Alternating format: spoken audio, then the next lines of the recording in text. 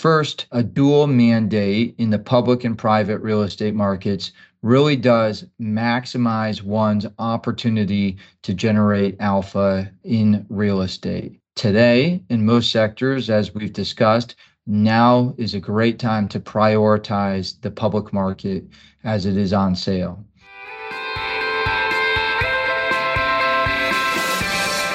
Hello and welcome to the REIT Report. I'm your host, Sarah Borgeson-Keto. I'm pleased to be joined today by Dave Bragg, co-head of strategic research at Green Street, to talk about potential opportunities in the listed REIT market, despite the volatility that we're seeing in the markets on a daily basis. Dave, welcome to the REIT Report. Thank you, Sarah, so much for having me today. So, Dave, first of all, can you give us an overview of the performance of REITs relative to private real estate in 2022 to date? It's been a fascinating year. REITs on a total return basis in 2022 have experienced meaningful declines, an order of magnitude of about 14%. And this is pretty consistent with the S&P 500's 12% decline. And it reflects a broader trend, which is just about every asset that one can imagine has delivered a negative total return this year. Private real estate, as measured by Green Street, has also generated a negative total return of about 3%. And this is based on our best effort to assess continued income growth offset by a decline in pricing based on observed transactions, as well as conversations with market participants about deals in process. However, there are other measures of private market pricing. For example, the NCREIF ODCE Index, which is widely used and functions as a scoreboard of sorts for many private market investors, that shows a double-digit percentage total return. This conclusion defies intuition, but it can be attributed to severe appraisal lag. Right, and that leads into my next question, which is what really are some of the factors behind that public-private disconnect? There are a few to consider, and the first one that I would point to is capital flows. They are a key driver today, as has been the case for many years, of the disconnect in public and private market values. And although real estate can and does look similar, regardless of the structure in which it's held, there are strong preferences on behalf of some institutional investors that contribute to major discrepancies in capital flows. So for the private market, flows hit a record high in 2021 due to the continued success of closed-end funds in the reimagined, burgeoning, non-traded REIT sector. Directionally, private market flows have remained robust in 2022. This year may even match last year's record-setting tally for capital flows. Meanwhile, flows into listed REITs remain quite tepid. And one explanation for this is that U.S. pension funds appear to not really acknowledge that REITs serve as effective proxies for real estate. Studies of their holdings published, for example, by NAREIT and CEM Benchmarking consistently show that listed REITs comprise only about 10% of the real estate allocation for a typical plan, with private vehicles making up the rest. Now, our research has shown that over long periods of time, public and private market real estate have acted similarly, and the public market has actually generated superior returns, especially on a net basis after fees. In terms of other drivers of this disconnect, others worth mentioning would include liquidity and performance measurement, which I alluded to earlier. Great. And how does this valuation gap compare on a historical basis? And should it make investors look more closely at a mix of public and private real estate? So to put today in long-term perspective, REITs currently trade at about a 4% discount to the unlevered asset value of their portfolios, which we call gross asset value. And this compares to the 2% long-term average. Now, if you zero in on the traditional sectors of apartments, industrial, office, and retail, you find a much bigger disconnect today relative to the long-term you find a 12% discount to gross asset value as compared to the 0% long-term average, meaning that over the long run, traditional sectors have traded in line with gross asset value. And we do think that it should cause investors to look more closely at a mix of public and private real estate. Well, some investors, such as pension funds, appear to view public market volatility as a threat. We believe that it is an opportunity.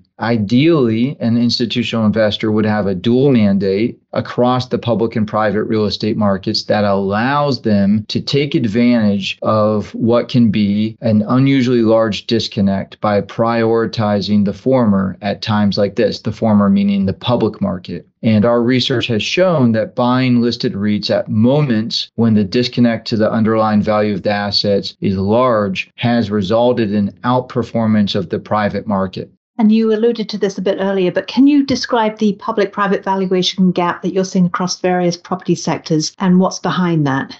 So I did allude to it in terms of the traditional sectors, but let's break it apart into some pieces here. So for example, apartments trade at a 15% discount to gross asset value in the public market. Now, to put this in terms that are very familiar to real estate investors, that is an 80 basis point cap rate spread. So one can buy apartment REIT quality assets for about 4.2% nominal cap rate in the private market today, or they can buy the same assets in the public market at a 5% implied cap rate. The gross asset value disconnect is 13% in the lodging sector. It's 15% in the mall sector, although we'd acknowledge that that is a sector where the assessment of private market pricing is more difficult than others due to the infrequency of mall trades. The biggie is the office sector,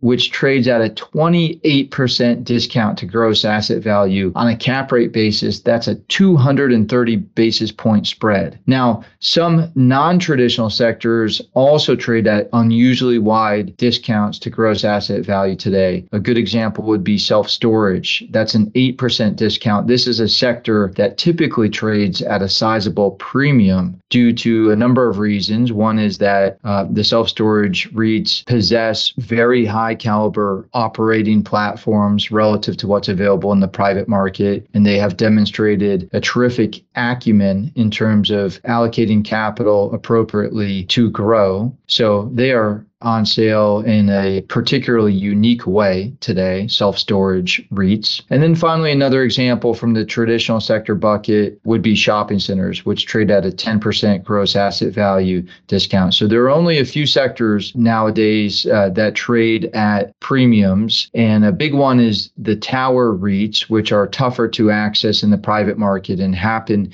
to account for a big part of the listed REIT index.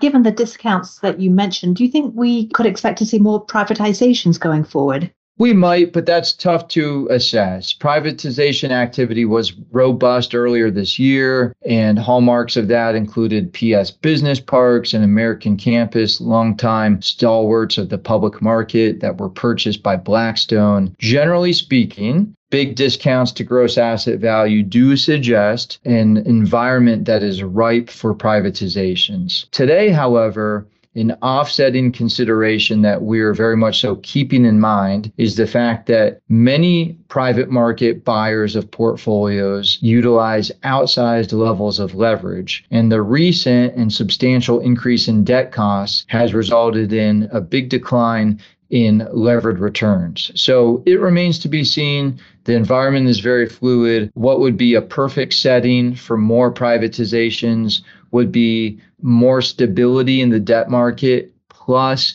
sustained public to private disconnects. And at the same time, although we're talking about privatizations here, I'd be remiss if I didn't bring up the idea of public to public M&A. To assess that, one should look not at the absolute valuation spread, the disconnect between public and private. Rather, one should look at the relative spread in the public market between companies that might make sense to get married. And I mean the gross asset value premium spread. So an example of a marriage marriage that occurred earlier this year would be Prologis and Duke in the industrial sector. In conclusion, Dave, do you expect the current market volatility to persist for the rest of this year and into 2023? And what opportunities are you seeing for real estate investors to take advantage of that uncertainty? The first part of the question is just something that we know that we're not well positioned to answer well. We know that we can't accurately forecast interest rates or economic growth in a way that diverges greatly from consensus or other factors such as geopolitical events. So we don't have a view on the outlook for volatility, but I can offer a few insights in conclusion that are worth considering now and at other times in the future when volatility will inevitably present itself again. First, a dual mandate in the public and private real estate markets really does maximize one's opportunity to generate alpha in real estate. Today, in most sectors, as we've discussed, now is a great time to prioritize the public market as it is on sale.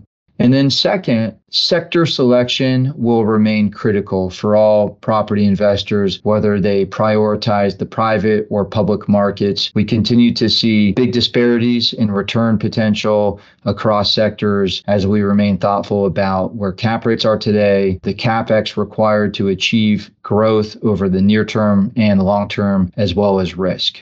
Great. Dave, thanks so much for your time today. Thank you so much, Sarah, for having me. I enjoyed it. And to our listeners, if you enjoyed today's podcast, please subscribe or leave a review on your favorite podcast platform.